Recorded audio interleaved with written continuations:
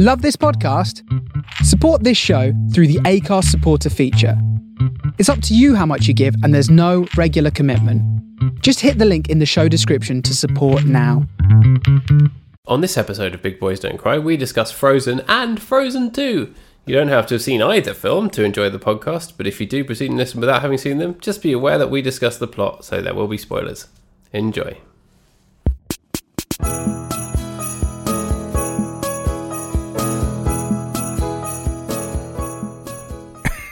Hello. Do you want to do a podcast? Talk about romantic films? There might be a shit piece or two. You never know. Let's watch some films. That's how it goes, right? That's exactly how it goes, including the hesitations. Sorry, what listeners can't see is I've got my my son's Olaf the Snowman doll in my place instead of me. It's very good. Yeah. It's a very good quality Olaf. It is. It's very good. It's mildly creepy, isn't it? Well, Olaf is creepy. Let's be honest here. Yeah. In fact, when the first time he appears on screen, or as himself, his head rolls off, and Kristoff picks it up and goes, "You're creepy," and I'm like, "Yes, you are correct, Kristoff. You are correct." Yeah, he's a creepy dude, as old Olaf. Yep, he is. Played by our main man, Josh Gad. Yes. We are Josh glad that he is in this movie. Certainly. 'Tis the season to be glad still, although this is going out New Year's Day, so Happy New Year! Happy New Year. I hope there's lots of baggage from 2020 that you can let go. And leave on the baggage carousel for someone else to find and deal with. Let it go, let it go. I can't deal with this shit anymore. That's how it goes. Let it go. This shitty year is done. Here we stand in the light of day. Yes. Pandemic never bothered me anyway. So Frozen is a film that came out in 2010 and is about some people getting murdered on a chairlift. Yeah, they get stuck on a chairlift and bad things happen to them. And then Disney took that property and made a very bold remake in 2013 where they changed all of it. There's no murder. There's no chairlift. And instead it's about an ice princess and hijinks ensue. There's a fair bit of almost murder, but no actual murder. And I think more than any other movie we've talked about on this podcast, this is the one that I think people have seen before the episode comes out, just because it's been impossible to avoid watching Frozen. I don't know what you're saying about Under the Cherry Moon, but you need to stop right now. Yeah, Purple Rain, Under the Cherry Moon, obviously everyone watched at age 5. Yeah, I watched it coming out the womb. As per mandatory viewing in the UK, everyone is made to watch Purple Rain. They send out DVDs free with the mail on Sunday. Yeah, this is true. As per Prince's request. Before DVDs existed, it was VHS tapes, like taped to the front of the mail on Sunday. They couldn't even get it through the door, but they were forcing them in through the letterbox. Massive laser discs just being thrown through people's windows. Yeah, that's what it was like being born in the 80s in the UK. Yeah. Just really violent paper boys just throwing stuff at you all the time. Yeah, massive laser discs. What's it going to be today? Is it going to be from Prince today, or are we going to get something from the Telegraph that's been aligned with Sting and the Police? Oh, yep, that's true. Yeah. They always loved the Police, or as they're now known, Sting. Exactly. You know what Sting's real name is? It was David Lynch's Dune Sting, isn't it? That's his full name. Yes, it's Jonathan Eaglecrotch. Sting, I did know his name. It's something incredibly boring, isn't it? It's Gordon Sumner. That's it, yeah. I only know that because that came up on the family quiz this week. My Uncle John did a mastermind quiz. Which was very great. Nice. We came second, I think, but as our subject was Disney animated films, we did very well. But that was on the general knowledge round. And he was a teacher, wasn't he? before he became Sting and the Police. Of what? Nonsense. How dare you? Love a bit of Sting and the Police. No, to be fair, the Police have some very good songs, and Andy Summers, I think, is actually a relatively underappreciated guitarist. Like, people don't even know who he is because Sting is the big personality, but he's the one who's playing that riff in Every Breath You Take, where you have to contort your fingers in a weird way. So fair play to him. Yeah, exactly. Best Stalker's anthem, Every Breath You Take. That's not me being snarky. It is about the dangers of love, isn't it? Really, and they get quite weirded out when people play it at their weddings and things like that, because that's not what it's meant to be about. Yeah, there's a handful of songs like that as well, like The One I Love by R.E.M. being another one where it's actually like an anti-love song, but people take it at face value. Yes, exactly. And obviously, how can you forget Desert Rose? Desert Rose, absolute jam. I don't know if I've heard it. It came out it released in the year 2000, and it was a dawn of a new era of music from Sting. Sounds ominous. But Sting is not in Frozen, unfortunately. I would love it if he was. I mean, given that he was in Dune, it's not out of the realm of possibility, is it? No, yeah, he could have played Olaf, couldn't he? Yeah, he'd have been good. Don't... Every breath you take is full of mist because it's cold out. Yeah. But he doesn't need to take breaths because he's the snowman. Roxanne, you don't have to put on the heat lamp, as I melt. Don't put on the heat lamp. Yeah, I can see that. Elsa, put on the heat lamp. Every little thing she does is ice magic. Anyway, Frozen. We all know Frozen. You couldn't escape Frozen. It was a thing. You cannot escape Frozen. It's a phenomenon. Yeah, it was everywhere. And I think that generally it was deserving of the manic love that it had. It's $1 billion property. You know that? Disney's made over $1 billion from it as an intellectual property, which is crazy money, even in Disney terms. $5 million alone from Olaf branded sex toys. Is that right? Enough. No, that is I didn't know that. But you wouldn't put it past Sting him, would use one of those when he's being tantric. Yeah, exactly. But yeah, and I think it's fairly deserving. I think that it was kind of the solidification of what Disney had started to do with Tangled, which was released a few years beforehand, which was starting to turn a little quirky eye at its own practices in its musical animated numbers. Whilst also having great songs. So Tangled has some great numbers, and also it has a really interesting story, and it does a lot of interesting work with its characters. But and the voice of Mandy Moore, star of A Present for the President. Exactly. And then they really refined that for Frozen, where there's a lot about this movie that kind of goes, yeah, you shouldn't be doing what we did in previous movies.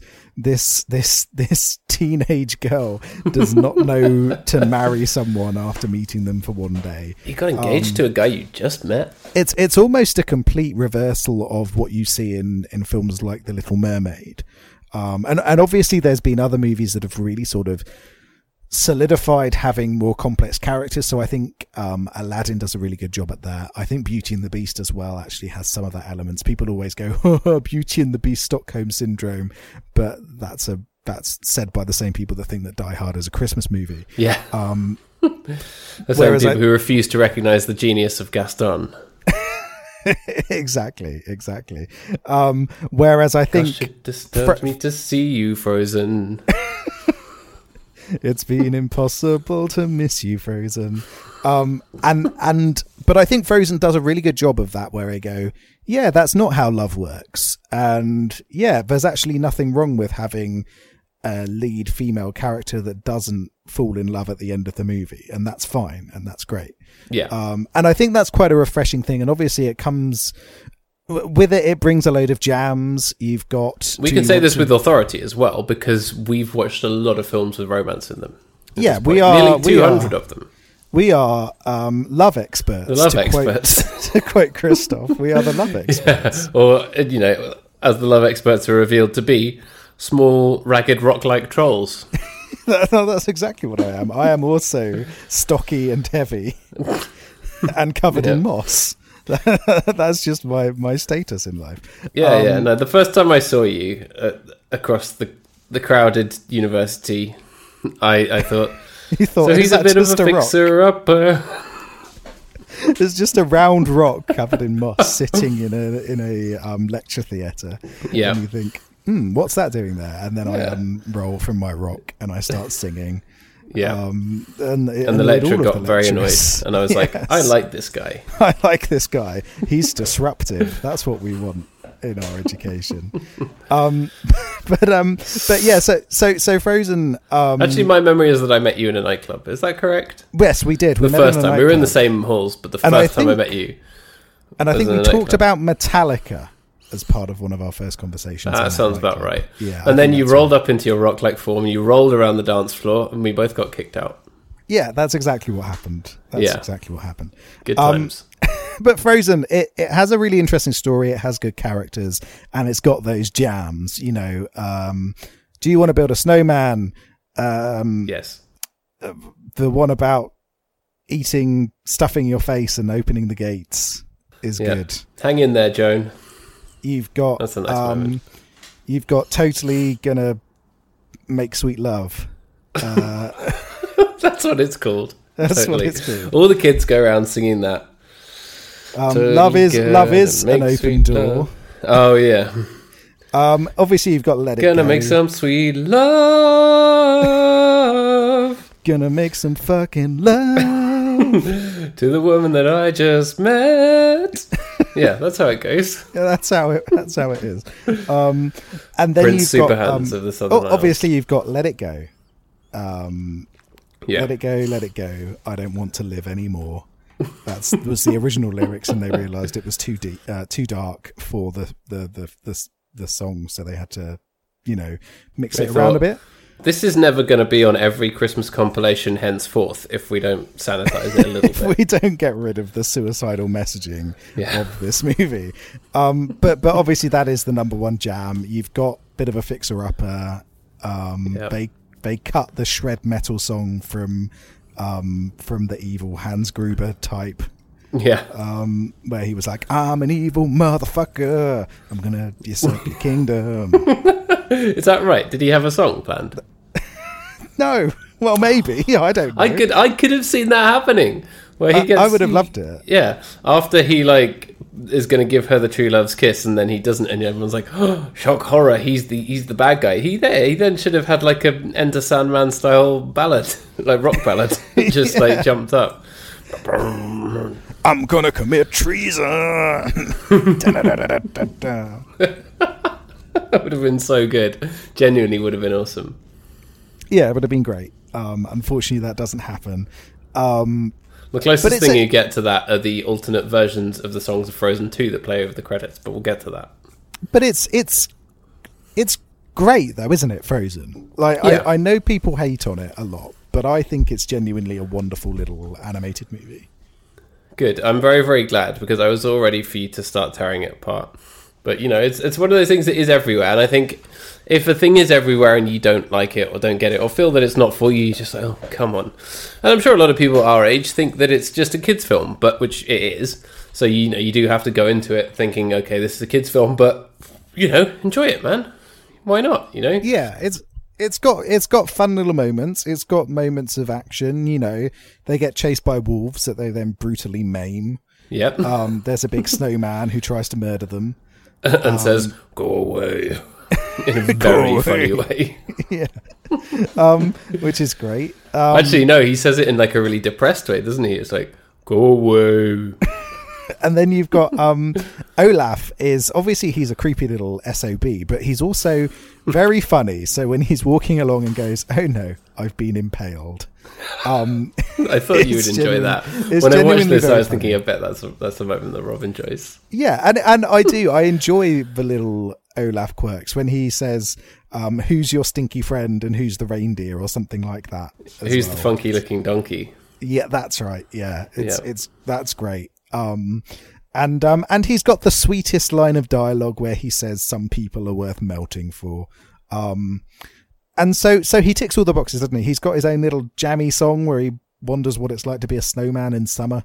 Yeah. And it's so a little jazzy, jaunty break from the action. I think it comes at the perfect time in the film, right? Yeah. And so overall, I think Frozen, it's a very clever, very refined animated movie that shows that Disney had learnt from what Shrek was doing several years earlier in terms of circumventing the traditional fantasy movie for kids and instead doing something a little bit different.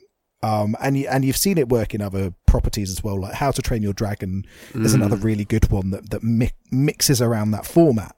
But what was refreshing was seeing Disney take on what was going to be one of their most highly anticipated movies and then actually do a little bit of that in it. And it's not radical, this isn't them going, "Oh, let's just really destroy what we've built up to this point." It's still a story about princesses and magic and love. It's not Disney's Lenin overthrows the bourgeoisie, is it? No, which is what I want. Sorry, I'm following too many Marxist meme accounts now. That's basically all that's on my Instagram, and I'm really enjoying it. I mean, you've got to do that.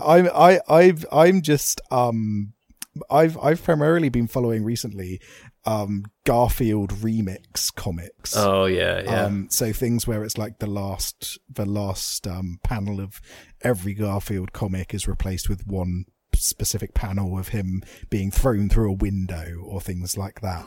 And it never stops being funny. But it's not reinventing the wheel here, but they do enough to make people recognize that they are able to adapt with the times. And I think that's part of the reason why this film has been liked by adults as much as it has by kids, because it tells a good story, but it's also clever, and it also gives a few nods to the audience to say, "Yeah, we know what we're doing. Don't worry. Yeah, we know that we can accept that Shrek exists and is funny primarily because it makes fun of what we've been doing for the last 60 years, and we can learn to adapt a little bit to it." Yeah, and we don't need to involve Eddie Murphy in any way. No, we've got Josh Gad to be the strongly voiced, animated, cute character. We don't need him. But instead, they do have their little mascots. So obviously Olaf was the big one for this movie, but then you've also got the troll people as well. I love Sven. Sven's my guy. Sven is great. And there's a baby Sven as well at the beginning. Everyone's all, "Oh, Baby Yoda this, Baby Yoda that" now. What about baby Sven? He was a baby before there were any babies. Do you want to know Baby Yoda's real name? I know Baby Yoda's real name. I haven't even seen The Mandalorian, but everyone's referring to Baby Yoda as something else now on the internet. Fuck that. Baby Yoda is called Baby Yoda. Shut up. Stupid nerds. I watched the episode and I still refer to him as Baby Yoda. Good. You can't call him his real name. His real name is Baby Yoda, motherfuckers.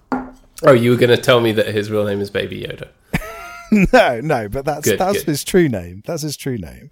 But I was going to ask if you wanted to know his name, but yeah, I won't say it since you don't want to know, in case there's any listeners who don't know and don't want it ruined for them. Oh, is it like a spoiler that his name is a name? Well, yeah, I suppose so. It's a moment of them finding out about the backstory of Baby Yoda, which is that he is secretly the Sith Lord who is behind the destruction of the Jedi. He's actually Palpatine. Right, okay, yeah, I knew it. Does that mean Rey's going to come up at some point as well? Yeah. It just pops up 20 episodes of The Mandalorian later. There's all this cool stuff happens, and then Rey just pops up at the end and goes, "Hey, Palpatine had sex." and then just runs off. Baby Yoda just turns up they're going to do an extended cut of The Rise of Skywalker to try and fix all the absolute shite in it, which is going to be impossible because that movie was fucking Please refer ruined. back to the episode we did this time last year for our thoughts on that. Yeah. It's one of those things where people have started vaguely whispering about all of this cut content from that film, which could salvage it in the same way. In cut content, yeah, where they've in the same way that Justice League, Zack Snyder's Justice League is a thing. Oh yeah, and now they've spent 50 million remaking it. Yes, where they've been adding all of these additional bits, which is great for fans of it, and fair play to you guys if you wanted to see Zack Snyder's vision for Justice League. Not so great for those of us who think, man, they could have put that 50 million into making an entirely new movie. And that could maybe have been something fun. Original. That would have been fun to see them make an original movie rather than add 50 million into an existing movie that not many people liked that much. Maybe something with cute reindeer and little snowman guys and trolls rolling around and singing. Yeah, exactly. But yeah, people have been whispering, oh, maybe they'll do the same thing with The Rise of Skywalker, ignoring the fact that The Rise of Skywalker's problems all stem from its terrible, terrible script and plot. You can't fix that by doing reshoots and adding in bits of cut content. That doesn't work. But yeah, in this version that they're supposedly going to make or whatever, at the end, Baby Yoda just pops up at the end and is like, hey, Rey, I'm your granddad. That means that I fucked your mum. Yeah, it's like that tape of Russell Brand and Jonathan Ross Saxgate. It's like that. Baby Yoda and Rey just on the phone to Andrew Sachs. I'm your granddad. I fucked your grandma. That's a very old reference. I wonder how many people remember that. When was that? Like 2008? I don't even know. Just awful human beings. Yeah. And now Andrew Sachs is dead, so yeah, we should all feel bad. Exactly. But anyway, none of that has anything to do with Frozen. I don't know how we got on. Oh, because you were saying that Baby Sven is cuter than Baby Yoda. Which is a complete lie, Paddy. You're a fucking liar. But Baby Sven just didn't have enough screen time. He's only in the first minute. Yeah. But there's there's Sven, there's the little troll dudes, there's lots of cute stuff that they could market, and obviously then they've got the songs, which were smash hits, all of the toys. It wouldn't work without the songs, would it? Yeah, it's no surprise that this movie became $1 billion property because it's incredibly marketable in every way, shape and form. And the fact that it has I think part of the reason why is that it has an empowered and driven lead female character, which obviously, like, young girls who watch this were going to look up to and appreciate. You compare this to some of the other princesses in Disney's movies that obviously kids have loved as well. And there's a stark difference between this and any of the others. Where again, they were making those steps with Tangled, where in Tangled, have you seen Tangled? Oh yeah. It's one of our faves, one of my wife's all-time favorite films. Yeah, where Rapunzel in that is very driven and determined, but then also but there's also a goofy song with all the hench lads in the tavern where they're singing about all the dreams they've got, which is great. It's so good. I've got a dream. Like everybody else, I've got a dream. Yeah, that's a great song. And yeah, so obviously Rapunzel has that same kind of thing going for her, where she is driven, but equally the plot is kind of kicked off by Flynn. Yeah. And they kind of have this dual role where they're both.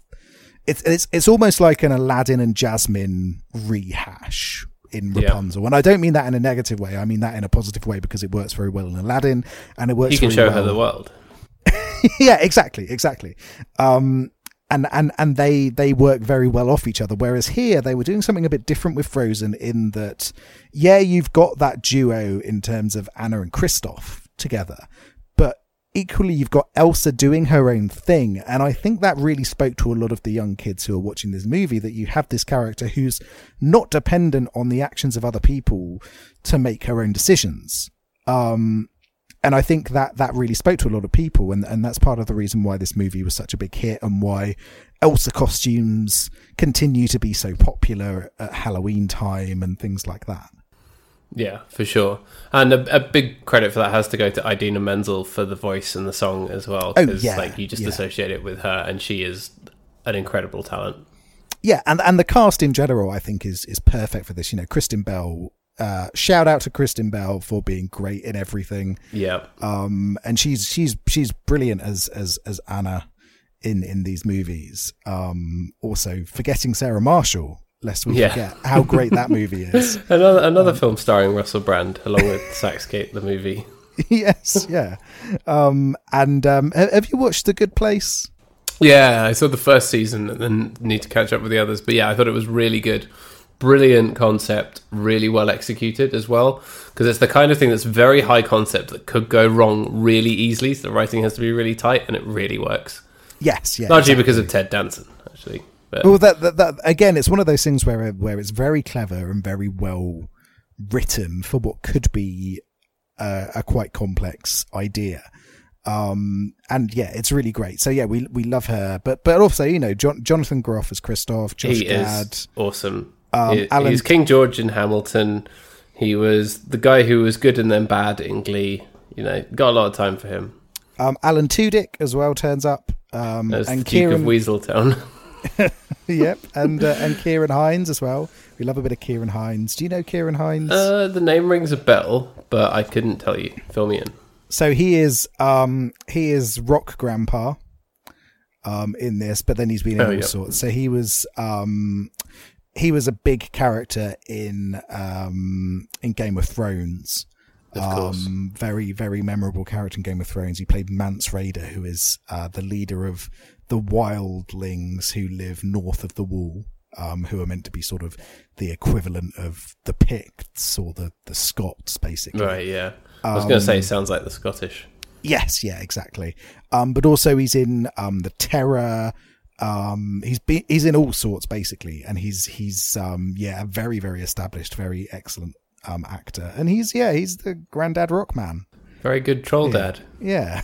I love Troll Dad. So it's really well put together, really memorable, lovely locations, and a decent plot as well. I think the plot of Frozen works very well, and it's this kind of adventure where you have a clear understanding of this person was told to fear who she was and fear her potential. This backfired massively. She's setting out and recognizing who she is, but she also has to come to terms with her responsibilities and come to understand her responsibilities and go sure-footed towards them to become a better person. And I think that's a really strong, powerful message, that you can become your own individual, but also you need to recognize with great power comes great responsibility. Yeah. Almost. Hey, and you need to love yourself, Spider-Man. Yeah, you need to love yourself. You need to recognize yourself, and you need to also care for the people around you. Great message, which isn't the message of Frozen 2. No. So let's move on, shall we? From Frozen the message to Frozen 2 is let's have a cool fantasy adventure with some reindeer and some spirits and stuff. The message and a water horse.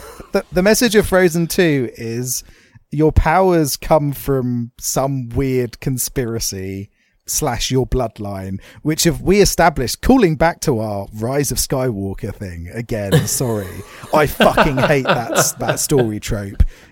Why can't we let people with magic powers or special powers just have that? Why do we have to bring eugenics into every fantasy story?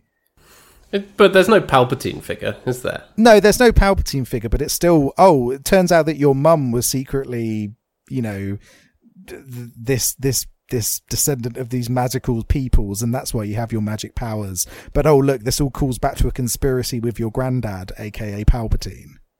Oh, so the granddad is Palpatine, the granddad is Palpatine, the one who is going to murder the forest people. Yes, exactly. Right, okay. So it all again comes back to heritage and bloodlines, and that really annoys me because. But where else do you think they could have taken it for a sequel? They could have just had, you've got these random magic powers from somewhere. Who gives a shit? Let's just have an adventure. Like, why do they have to call back to? Why do they have to call back to that when the message of the original movie is recognize your own potential and live up to it wherever you come from? Whereas instead they've really specifically come down to, you all loved Elsa and you really related to her. Well, guess what? You're not a fucking princess descended from magic beings. Fuck you, little kids. You ain't shit. You're All the kids cried when they were watching it because of that. You're more similar to Kristoff, who we don't know what to do with in this movie, so we can fuck around with a reindeer lover for his entire runtime. But also gets a brilliant song. He has a brilliant song, but he has nothing to do in this movie.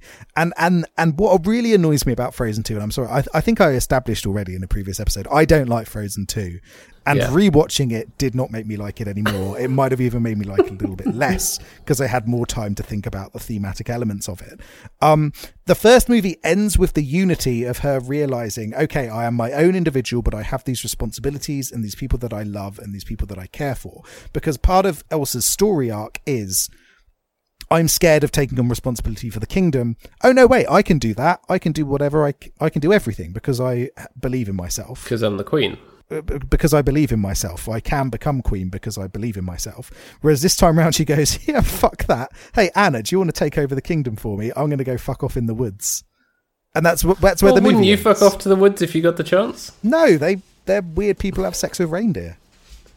That's what I established. It's a little outside of nature's laws. Yeah, exactly. As it says in the song. Yeah, precisely. So it really frustrates me that the original movie has this strong message around Elsa, and then the second film, because they didn't really know what to do.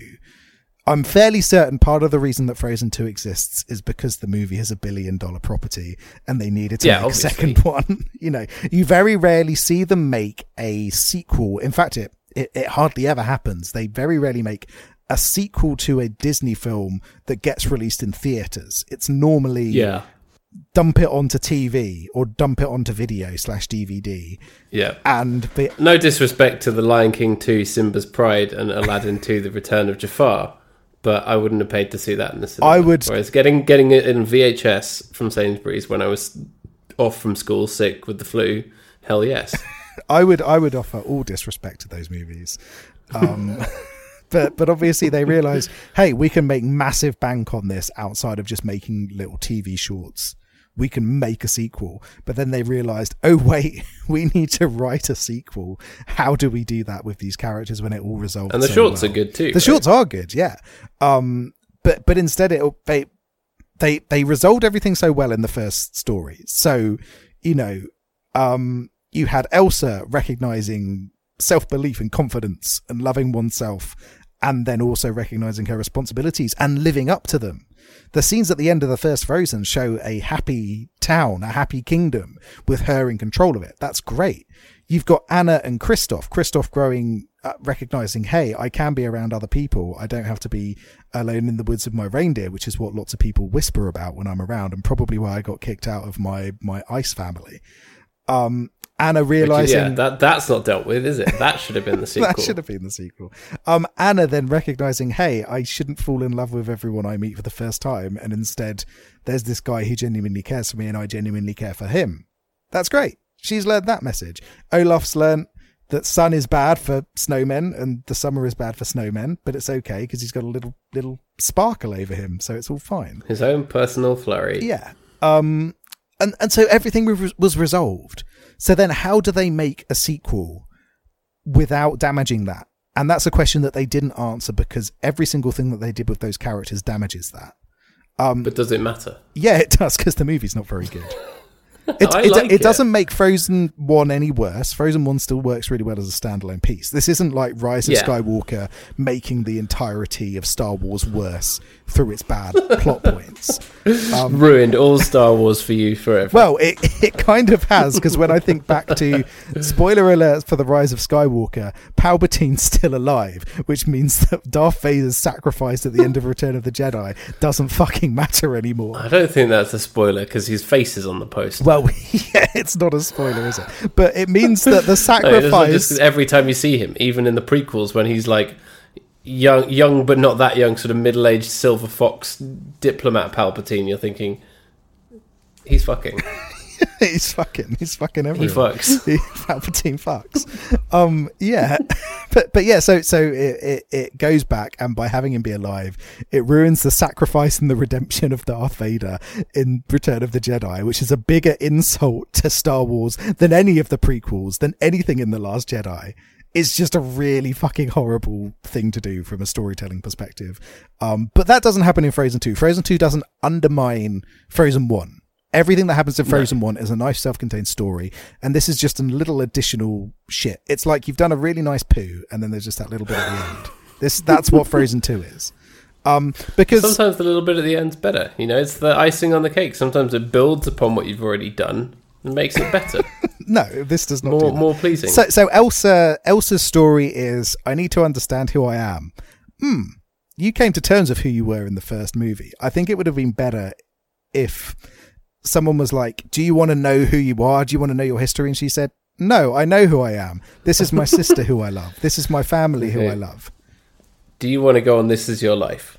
No. Yeah, I don't want to go on This Is Your Life. I want to go get drunk with my sister, is what I wanted from this, or what thematically would have made sense from this movie. But instead, she goes off on this journey, which ties into her understanding who she is, again, which is what the first movie was about.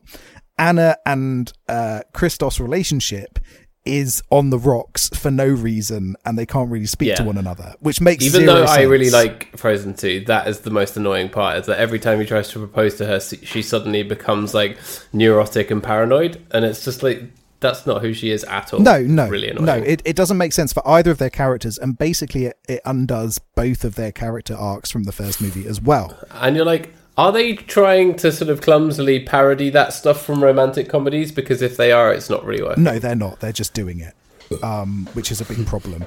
Olaf, just like Palpatine. Olaf is a beautiful king in this film. He has that amazing scene where he's explaining the plot to the Arendelle soldiers and the reindeer fuckers. And he's explaining the events of Frozen 1. And they're saying, well, and there's that great bit where he goes, well, at least they've still got their parents to look out for them. Their parents are dead. Their parents are dead. It's so funny. I laughed out loud the first time I saw this, and I laughed out loud again this second time that I watched it. Olaf is a joy in this film. He is the redeeming quality of this movie, and I really like him again. And he gets the little jaunty song. He does, understanding who he is. He does. If you've not seen Frozen 2, the plot is there's these elements, and they've been unleashed by Elsa accidentally. She's got to go off on an adventure and find out about these elements. But she was hearing a voice before that. She did it because she was hearing the voice. Yeah. The nice singing voice. Yeah, the nice singing voice that then becomes a refrain. Comes a refrain through several of the songs, which is a nice touch. Musically, this film is good. I wouldn't say it's as good as Frozen 1. I know lots of people say that Into the Unknown is better. Those people are wrong. I prefer it. You're wrong. But I think part of that is that not just that the songs from Frozen 1 have been so overplayed all the time, and even though they're good, it's like they're everywhere, and there's so much a part of like people's consciousness that songs that are like that but building upon it in a new and exciting way just seem better to me. And that's what it comes down to. I think a lot of people have said that, but that's only because they're sick of hearing Let It Go, because that song continues to be everywhere. But it's not as good as the first one. It's very good. It's very good. Don't get me wrong. Musically, this is still an excellent film. And if you want some bops, there's nowhere better to look than here. You know, it's a very good film for those bops. And there's a very good version of it by Panic at the Disco that plays over the credits, followed up by a version of the Reindeer Song by Weezer. So, you know, nothing wrong with that. I'd like to hear Slipknot's version of Love is an Open the Olaf Door. Song when I am older. Love is an open door with you. I could actually see that. Yeah, great. Yeah. We finish each other's sandwiches, and then they smash on. They smash on a drum. Clown hits a bin. So anyway, where was I? Right. So they set off on this adventure, and then they find the reindeer people, who are all like, we're the mysterious people who live in the woods, but also there's some soldiers from Arendelle there. So it turns out that there's this big conspiracy with Elsa's granddad. Oh, then there's a flashback to them with their parents and their mum singing them a song, and their dad telling them something about how the reindeer people fucked them or something. Yeah, exactly. That's exactly what happened. But all of that goes Dad on. who looks like he just walked off the set of The Crown. Precisely. And all of that happens, and basically then it's all about finding these spirits. So you've got a cute little salamander, which is underused and is just there to sell toys. You've got the wind spirit, which is just a gust of wind, which doesn't really do anything. Then you've got lovely water horse, which is fine. The magical horse. Yeah, the magical 2 horse. weeks in a row we're talking about a magical horse. Yeah, we got another magical horse here. Next week it'll be Seabiscuit. Exactly. And then every episode after that we'll switch over to being a podcast about BoJack Horseman episode Oh by man, episode. I would really love that. We should do a Which BoJack. would actually be great. We should do a BoJack. I'm sure there already is a BoJack podcast there, Yeah. I'm sure.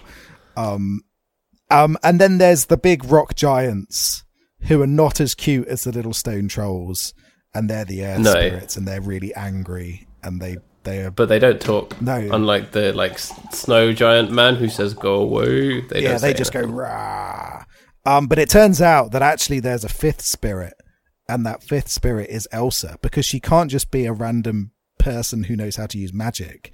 She has to be descended from magic users and also be the magical fifth spirit, the fifth element, as it were. Be the literal bridge between the elements and the human world. She is the fifth. Which I like that, because that's like a really lofty fantasy epic thing in a kid's film. I think that's what I really like about Frozen 2, is that because it's like a kid's film, but it feels to me like I'm watching something like Lord of the Rings or whatever, because it's like set up in that way. And I just thought that was really enjoyable and not what I expected. I like it because the plot's a complete rip-off of the movie The Fifth Element. Yes, that is true. Which is exactly what they're doing here. Directed by Jean-Luc Godard. Yeah. By Luc Besson. But that's what they're doing here. And I kind of understand your point there, that it feels a bit more like a fantasy epic. And I kind of like that as well. But I don't feel as though they really do enough with it. And speaking of Lord of the Rings, between Christmas and New Year, we in the household, the Gordon household, have rewatched the Lord of the Rings trilogy. Oh, sweet. And did you do the extended version? No, because we do not have that time to do that. Hey, me and Adam did those in one day. Oh, really? Wow. When we were young men. I do. It's 12 hours. There's 2 discs for each film, and each one is like 2 hours, so 6 discs, 2 hours. 12 hours. I remember that the first one's only about 3 hours, the extended cut, and you're like, okay, yeah, that's doable. And you watch it and you're like, yeah, that was fine. And then you look at the others and it's like 4 hours, 4.5 hours. This is what we've got to watch now. Like, there's another battle. Come on. And show me the spider. And bits of it work really well. Like, I think in the first one, you've got Galadriel giving out the gifts and having more of the time to talk with each of the individual characters of the Fellowship, which adds a lot. In the final one, and there's a lot of Hugo Weaving furrowing his brow. Yeah, and going, I'm not sure about this. And then in the final one, you've got the mouth of Sauron, who's the really creepy dude who looks like he's wearing a Slipknot mask. And I love that scene. Yeah. That's really good. And they also didn't add in all the nonsense that I thought they might, like Tom Bombadil is still nowhere to be seen. Oh, the nerds want that so badly. I'm so glad Tom Bombadil doesn't turn up in the extended cuts. Tom Bombadil is a dick. Tom Bombadil drinks real ale and talks to you about it endlessly. Tom Bombadil talks all about how his tech startup is going to disrupt public transport. That's who Tom Bombadil is. Yeah, he's the Elon Musk of the Middle Earth. That's exactly who he is.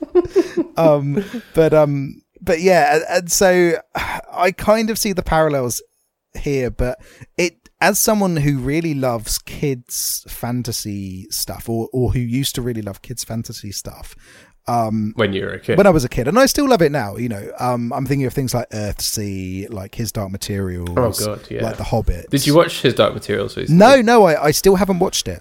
I've heard it's very good. Have you even seen the first series? No, I haven't. It's really good. It's really, really good. Very faithful to the books. There was one choice thing they changed in the second series recently that I didn't like. Other than that, it's really, really good. And like the role of the Magisterium is a bit more expanded and stuff. And there's a few kind of key changes, but it's really, really well done. And I think they've really pulled it off. Has the second series, does that cover the subtle knife? Yeah. Okay, that's cool. But interestingly, the first series kind of weaves in bits of the subtle knife, so I won't spoil it for you, but it follows Will and Lyra's story at the same time. Oh, that is interesting. So the second series begins when they meet, So yeah, it's really good. That is interesting. I will have to watch it.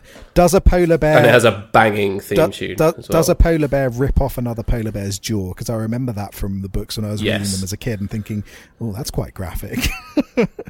Yes, that happens. Oh, dear. And Lin-Manuel Miranda's there and he goes, what? Oh, my God. Yeah. Yeah, okay. Yeah, no, I do need to watch it. But when I think of... That's the thing, is I think of those kind of stories when I was a kid. Like I said, Earthsea is the one that I've always loved the most. I've been trying to reread it recently. I'm on my big Wheel of Time reread as well, but I'm dropping in bits of Earthsea as well. So I already read before I go to bed. I always try and read fiction before going to bed instead of looking at bullshit on my phone. Oh, that's good. I am currently reading a book called Horror Store, which is like a ghost story set in IKEA. And it's very... That sounds great. It's very fun. So there's been all these weird things going on at this IKEA knockoff. And the manager is making a couple of people stay behind after hours to find out what's going on. And it turns out that there's been ghostly shit happening. And it's good fun. And the whole thing is sort of framed... The artwork and the design of the book is like an IKEA catalogue. So between each chapter, it's got a different product and a little blurb about it and a little blueprint and things like that. Which is, it's very well done. I'm liking the Horror Store quite a lot. I'll send you a link to it at some point. Please do. It's good. But yeah, that's what I think of. I think of things like Earthsea, and I don't think Frozen 2 goes quite far enough, partly because they don't know what to do with all their characters. And Elsa's story, I have my issues with Elsa's story because a lot of it revolves around kind of undoing and redoing what happened in the first movie. And I really don't like the fact that at the end she doesn't go back to Arendelle, because it seems as though that's kind of taking away the responsibility aspect of the first film, which I don't necessarily think is the right message for her character. But at least her adventure is exciting and interesting, and you've got all those nice visuals of her with the other elements and things like that. But the issue is they don't know what to do with anybody else. No. And that's the real problem with Frozen 2 is they don't... I think I get really swept up in the visuals and the aesthetic of it and the adventure and the songs and all that stuff. That's enough for me, you know? Yeah. I subconsciously know that they don't know what to do with Kristoff and they don't know what to do with Olaf, apart from to give him his song about growing up, which is very nice. But yeah, no, I think you're right, but I also don't care. Whereas, I do care. And I think even worse than that, I think, is they don't really know what to do with Anna apart from get her to do kind of what she did in the first movie and be this grounding presence for Elsa. Yeah. And you think, well... And to do a weepy rubbish song after she thinks Elsa's dead. Yeah, and you kind of think, well, do something more with her. She could be much more in this story than in the first one. The first one is all about Elsa's powers and, you know, Anna is that grounding influence. Maybe this story is more about Anna, or maybe it's about them all working cooperatively to sort out this threat in the same way. I don't know if you ever watched The Last Airbender, not the terrible movie, but the original animated show. No, I always meant to. It's one that's sort of up there in the anime canon, isn't it? Yeah, because it's very good. And sorry to I'll put on my nerd glasses 1 second. And, excuse me, Paddy, but it's I'm looking forward to hearing about Tom Bombadil. It's actually not anime because it's not made by a Japanese studio. It's actually made. That is correct. American My studio, apologies. I'm afraid to tell you. I'm just going to now send my 10,000 Twitter followers to go and send you hate messages for getting that fact wrong. I'm afraid. I'm sorry, but. We have to really gatekeep our community like this to stop anyone else from getting involved and liking animated shows. I'm sorry if you are offended that I'm a massive racist. I'm sorry if you're offended. There's my apology. Done. Let's move on. It. But yes, I did know that. Sorry. And that show does a really good job of having all of its characters play a productive part in the adventure, even the ones that don't have magic powers. And here they think, okay, we've got Elsa. Oh, she can do the magic. That's fine. What do we do with everybody else? Not really sure. And so they don't really do anything. And then they add in these additional characters, which also don't really do anything. So I remember in the PR for this movie that came out, all of the promotional stuff, there was the young reindeer loving girl who was everywhere in the promotional stuff. And you thought, oh, who's this mysterious new character? Well, she's barely in it. And then none of them are really in it, and none of them really do anything. And you kind of think, well, maybe they could have joined Elsa on the adventure instead. And then I would have loved a reindeer adventure. I think there's enough good reindeer content in this film. Don't get me wrong, but I love reindeer, and I want a reindeer adventure. Yeah, and I just think that. So I tell you what, I ate reindeer a lot when I was in the Arctic. Is it nice? Is it tasty? Really tasty. I take it it's a bit like reindeer meatballs every night. I take it it's delicious. a bit like venison. Yeah. But yeah, I just think they could have done more with the material they had. And so the plot isn't necessarily wrong. I do have my issues with it thematically, but that core plot of there's these weird elements, Elsa has to go off and sort out what's going on with the help of everybody else. Turns out that she's related to it in some way. They solve it. Everything's okay again. That's a fine plot. I think that's got a lot of potential there. But I just think the way that they delivered it isn't strong enough. And do you not think there's a lot of potential in the kind of exploring who you are in terms of your past and your parents and that kind of thing? Because their parents are dead. They died in a ship. They don't know that much about it. And then they find out that they died because they were searching for the source of Elsa's magic. So she feels like it's her fault. And then she has to come to terms with that by riding the magic horse. I like that part of it. Oh, yeah, no, I like that as well. I just don't like the fact that it all ties into this destiny nonsense. And I think if you're doing shows... But it is a Disney film. It is a Disney film, but Aladdin didn't have a destiny, did he? He was Of course he did. He's the diamond in the rough. he's the diamond in the rough, but he's not secretly the king of some other place, is he? He is. He's the Prince Ali of Ababwa. But that's what I mean, is he's this diamond in the rough, but he didn't come from heritage. He is just this guy. And I know that they added the King of Thieves, who's Aladdin's dad, in the third straight to DVD movie or whatever shit came out. Yeah. Who gives a fuck? I haven't seen that, but Claire described the plot to me and it sounded awful. It's fucking awful. Terrible. Aladdin's dad. Even the film nobody wanted. Even young idiot Rob, who loves everything to do with Aladdin, took one look at that and thought, no, I do not want this in my life. But that's the kind of thing, is that works great. You've then got... Is that better or worse than the Prince of Persia movie? I've got a confession to make here. Prince of Persia movie is actually really good. And is it not even a shit piece? Is it actually good? It's actually good. It's got its issues, namely that for a movie set in Persia about the Prince of Persia, everyone in it is white apart from Ben Kingsley. That's a big problem. Of course, if it was going to be anyone, it would be Ben Kingsley as well. That's exactly his kind of film. Yeah, and so that is a big problem, and I don't think you can sweep over it. But in terms of it being a fun adventure movie, it's actually pretty damn good. I stand the Prince of Persia movie. It is much better than people give it credit for. Is there romance in it? Can we talk about it? We could talk about it. Yeah, let's put that on the list to talk about at some point this year. Yeah. Because it is actually quite good fun, and it's kind of a shit piece, but equally it's enjoyable and it's not really stupid. So it works pretty well. It's one of the better video game movies, I suppose. But yeah, you're right that having a look at their past and coming to terms with it, I think is something interesting that this movie could have done. But I don't think it did it in a satisfactory way. And I think it all rounded it out around this destiny nonsense that kind of undermined the sacrifice of the parents as well. And just made it feel a bit cheap, and it made it feel a bit lazy, which is exactly what the first Frozen wasn't. Yeah, I guess it was a lot to live up to. Yeah. See, I went into it, I think, with an open mind, just expecting a bit of cheap fun, and that's exactly what it was. I did not. I went into it demanding that I hated this film and nitpicked every moment. No, I went into it. I went into it thinking, oh yeah, people have said this is pretty good. Hopefully, it's pretty good, and then not enjoying it. And I think it, like I said, it's not awful. It doesn't undermine what the first Frozen did, but I don't feel the need to ever watch this movie again. And I don't think it's a very good film. Particularly when it's also special to me because we went to see it with Eric at Baby Cinema last year, and he seemed to actually pay attention to it, and that was really nice. And when the Panic at the Disco version came on over the credits, he started screaming.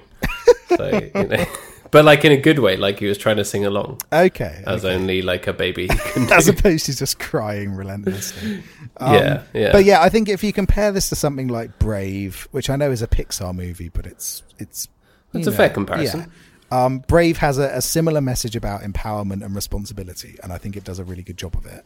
And has Billy Connolly. So. Exactly. You've got Moana, which is an absolute gem of a film. Or Tangled, as previously mentioned, and I think all of them stand up a lot more than Frozen 2 does. And I don't know what Disney is doing next. Do you know what Disney is doing next? 'Cause there's a thing with Lin-Manuel Miranda. They did like a little teaser. I think it's called Encanta. It's like a Latin music-based film, I believe. They did a very short teaser trailer for it recently. I think it comes out next year or this year, I think I might be wrong, but obviously it's going to be great. So is he going to act in it or direct or? He seems like the kind of guy who writes the theme tune and sings the theme tune. So I think he's going to be all over write it. The theme tune and sing the theme. No, he's definitely directing it, but I don't know what he's whether he'll be in it. Okay, I'm just looking it up. So the film is centered on a young girl and her family in Colombia who all have magical powers. Sadly, the young girl has no powers. That sounds cool. Right. I like that as an idea. Which, I think that could work pretty well. I'm excited to hear more about this movie. Yeah. But Pixar's new one, Soul, have you watched that? Haven't watched it yet, no. It's really good. We watched it on Christmas Day, which is the day that it came out, and I'm sure you're aware it has a score by Trent Reznor and Atticus Ross. Yes, I am aware of this. And the score is really good. Yeah. Did you watch the other one that they did this year, Onward? Yeah, I loved Is Onward. that good? In terms of, being like having that fantasy epic element, but for kids, it absolutely nailed it for me, and it was it sort of sent it up as well. It was a kind of a send up of that kind of Dungeons and Dragons style story, whilst also having like real heart. It was really good. I loved it. Oh, cool, because it got pretty mixed reviews, didn't it, when it came out? It did, yeah. I think that's like, it really, really goes for it on the kind of high fantasy tropes, and a lot of that stuff I think really goes over people's heads. Like there's a whole bit with a gelatinous cube and stuff. Oh, amazing! Which I think people find quite bizarre, but I think you'd like it. Yeah, cool. I will watch it. Well, we could talk about it sometime. Yeah, because it's about brotherly love. Oh, there we go. That's sufficient. So yeah, maybe that's something that we could talk about. I do have a movie already picked for next time. Yeah. This is all stuff we'll get around to, but Soul, I really recommend Soul as well. It's a really, really interesting concept, and it goes in directions that you don't expect it to go. It's a bit like Inside Out in terms of trying to explore things about the mind and the body that people... Did you see Inside Out? Oh, I love Inside Out. Yeah. So Soul is like Inside Out 2.0. It cool, kind of okay. builds on it in an interesting way, or takes that in a different direction, I guess. Anyway, you'll see what I mean when you watch it, but it's quite out there. But I like it. I think it's very ambitious and very bold, and I enjoyed it a lot. Oh, cool. Okay, yeah, I look forward to that. But yeah, so is there anything else you want to say about Frozen before we round out? No, just that it's good and it's nice, and enjoy it because everything's hellish and it's a nice thing, even though it's a $1 billion property for a reason. It's nice. Do you like the little snowmen that they added to Frozen 2? Yes. And yeah, I've forgotten what they're called, but the little happy snowmen that run around. Yeah. Love those guys. I don't know what they're called either. Yeah, but they're fun, aren't they? They're cute. They're a nice little marketing tool to use and to sell to kids. Yeah. But they're fun. Which is they're ultimately fun. what it's all about. Yeah. But this is the good end of that, isn't it? Yes, exactly. So I've got a little bit of trivia. All right. So, according to Jennifer Lee, who's obviously one of the directors, Anna is 18 years old in the events of Frozen 1, while Elsa and Kristoff are 21 and Hans is 23. Oh, all right. So they are youngish in here. There's also a hidden Mickey Mouse doll in one of the shelves in the trading There's always post. one, isn't there? Shout out to Big Summer Blowout family. They're really funny. Wandering Oaken. Yeah. Big Summer Blowout. People think that he's gay because there's like a man in there with all the kids and he goes, "Yoo-hoo family." but it's never been confirmed by Disney. Blatantly not, because Disney would never put an outwardly gay character in anything for fear of marketing. Still waiting for that cowards. You hear me, Disney? You're cowards. I know you listen every week, Wall. You told us LeFou was going to be gay and he wasn't, you fucking dicks. Yeah, where was the gay sex scene in Beauty and the Where Beast? was the uncensored gay sex scene in Beauty and the Beast? It does annoy me. It really annoys me the way that they are manipulative like this, because they often play up to the idea that Elsa might not be straight as well, which is something that a lot of fans have picked up on and kind of ridden with that idea. And Disney doesn't deny it, and they're like, oh, maybe, who knows? And then they never do anything with it because they're afraid, because they don't want to upset the conservative right in America, and more importantly, worldwide markets, which is the main reason why they don't do it. Sure. But it's cynical and it's cowardly, and put gay people in your films. You cowards. The only way to solve it is to have like Frozen 3 lesbian reindeer killers or whatever. Is that lesbians who kill reindeers or people who kill lesbian reindeers? Bit of both. Because the second one would go down very well in places like Alabama. Yeah. Is that what you meant by international markets? That's what I meant by international markets. Also, obviously, you've got Alan Tudyk, who plays the Duke of Weselton. But then he's also Duke Weaseltown in Zootopia. Ah, yes, that's right.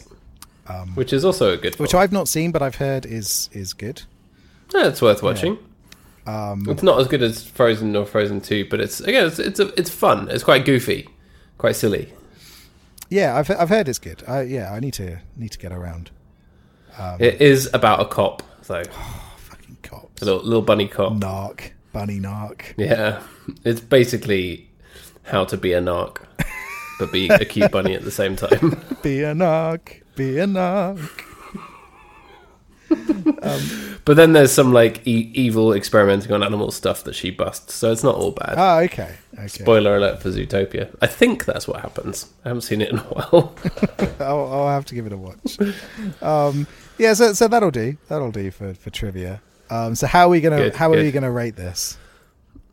Let's see. How many years have your people been trapped in the mist? Or should we rate each one on its own? Yeah, so if we use Trapped in the Mist for the first one, and then how many superfluous brothers do you have which lead you to try and commit treason? That's good. So that way this is Frozen 1. Frozen 1, yeah. Yeah. Let's give it a 16. Let's go high, It's good. It's a kids' film that stands up to many, many rewatches. It's good for all the family, and I feel like the more I keep watching it, as the more my son grows up, he's going to enjoy it, and it's going to become a fixture in our family. He loves his Olaf, It's like it's a special film. Oh, good stuff. Yeah, I'm going to go one higher with the 17. I think this is a great movie, fully deserving of the praise that it's had. We love a bit of Frozen, and then for Frozen 2, it's what was it? How many men are lost in the mist? Yeah, how many years have your people been lost in the mist since there was the big battle and the spirits got angry and put the mist in the forest and stuff? Okay, so how many years for you? I'm gonna go just one lower and go 15. Oh, I say. Just to acknowledge that, obviously Frozen 1 is Frozen and it's like this kind of big thing, but I still really, really like Frozen 2, and sometimes I think that it is better. But I think maybe that is just because I've seen Frozen 1 so many times. Yeah. So I can't necessarily always decide, but I'll go one lower just to reflect that. Whereas I do not like this movie. The songs are good, though. Olaf makes me laugh. Sometimes it's pretty, so it's going to get a 7 from me. But that's quite low. Story-wise, I think it's a real disappointment. So you can't spell Olaf without laugh. Exactly, or Ola. Yeah. Yeah. I'm not a fan. It disappointed me, and it disappointed me again on the second watch. And I was hoping that maybe I'd just been in a bad mood the first time I saw it, but yeah, I'm not a fan. I don't like it. Come at me, internet. Come give me your hate messages and say, why do you hate this movie? How the dare Frozen you? 2 stands are going to come out. How dare you? You've made little Olaf cry. The reindeer people are going to be very upset. Going to be furious with me. I don't like it at all, I'm afraid. Tom Bombadil's going to come for you. Tom Bombadil's going to come, dancing his little dance. And yeah, that's all I really remember about Tom Bombadil. He's basically God, and he dances a little jig and he smokes weed. Yeah, a guy who sings and runs through some long grass, sings a jaunty song that goes on for 10 pages in italics. Yeah, exactly. That's all it is. That's all it is. Bullshit. So, up next, we're in a new era, Paddy, by the time the next episode comes out. It's going to be 2021. It's going to be the future. But I think... Oh, God. I'm exhausted just thinking about it. But I think for the future, we also need to learn from the past, as well as looking to the future. So what we're going to do is we're going to watch a movie set in the future, but that has the same plot as Frozen 2. And we're going to watch The Fifth Element, which has romance. It has loads of romance, so I feel justified in putting this. Very good, very good. I don't think I've seen it in about 15 years. Yeah, I've not seen it in a very long time myself. I remember that Tricky is in it, so it's blatantly the best movie of all time because Tricky's in it. Yep. Tricky from Under the Cherry Moon. Exactly. The guy who says, "I'm a werewolf, bitch, kiss my ass." Precisely. Go back and listen to episode number 100 if you want to hear about that. Yeah, exactly. So I really wanted to choose a movie that was set in 2021. But this isn't, and the movie. I was going to say, is it set? It's not. No. That'd be amazing if it was. There is a movie set in 2021 that I really wanted to speak about, but I don't think it's got sufficient romance in, which is Johnny Mnemonic. Have you ever watched Johnny Mnemonic? I've never seen it. No, I'm vaguely aware of it. I love that movie, but I don't think it's got sufficient romance. To cover it off in this, but maybe I'll give it a rewatch and then maybe I'll pick it up at another time if it does. But I think unfortunately we can't pick that up. All right, sounds good though. Yeah, it's got Keanu Reeves and cyberpunk and hyper intelligent dolphins. I'm not even kidding. I appreciate all of those things. That is a major plot point in the film. Is hyper intelligent dolphins. It's great. Sold. Oh dear. Alrighty. All right, 2021 is here. We hope you enjoy our show. Thank you for being with us through 2020. We really appreciate it. And we hope you enjoyed Frozen and Frozen 2. And if you didn't watch them, go and watch them because they're nice and enjoyable. And let yourself enjoy a thing, because life is hard. It is. Life is tough. It's full of terrifying things. Go and play in snow when you can. Yeah. But it's a new year. So, appreciate that and enjoy watching films and then listening to us talk about them, which we really appreciate you doing. Yes, exactly. All right. You can, if you want to give us money, there's a link in our show notes. Give us money through our Acast supporter page. It's just a one-off thing. Think of it like a tip jar. You can find us on Twitter at BigBoysDon'tPod, on the emails bigboysdon'tcrypodcast@gmail.com. Get in touch. Yeah, tell me why I'm wrong.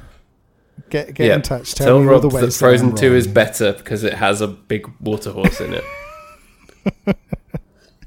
Yeah, get in touch. Tell me why I'm awful and don't deserve to be on the internet. Yeah, that's true. Why you should be cast into the unknown. Exactly. All right, we'll be back next week to talk about The Fifth Element. Alrighty, bye-bye. All right, bye.